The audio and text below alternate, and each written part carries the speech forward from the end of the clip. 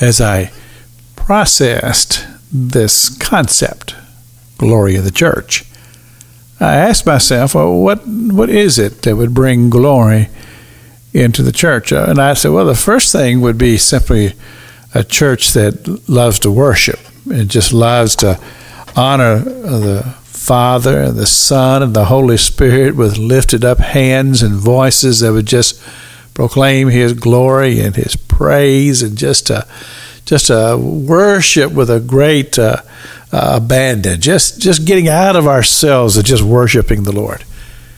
But one of the things that the apostle mentions in chapter 4 of Ephesians, he talks about unity in the church.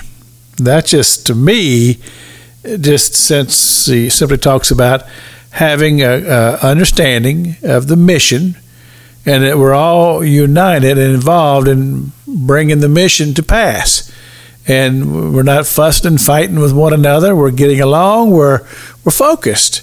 And being focused, I believe, would bring glory and honor to the Lord, especially if we are to the point to where we're even willing to sacrifice in order to bring the gospel to a lost and dying generation. And when I say sacrifice, I'm talking about I'm willing to roll up my sleeve and do work that needs to be done.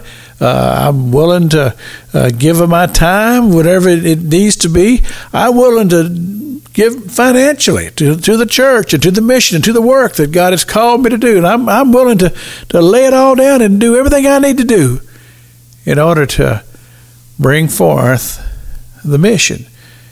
And when you have a whole church, it has that concept or that very focused attention. Hey, we're here to do the mission, and we're just overwhelmed with a very intense desire to do that work. You see, I believe that the Lord very much would be glorified in all of that.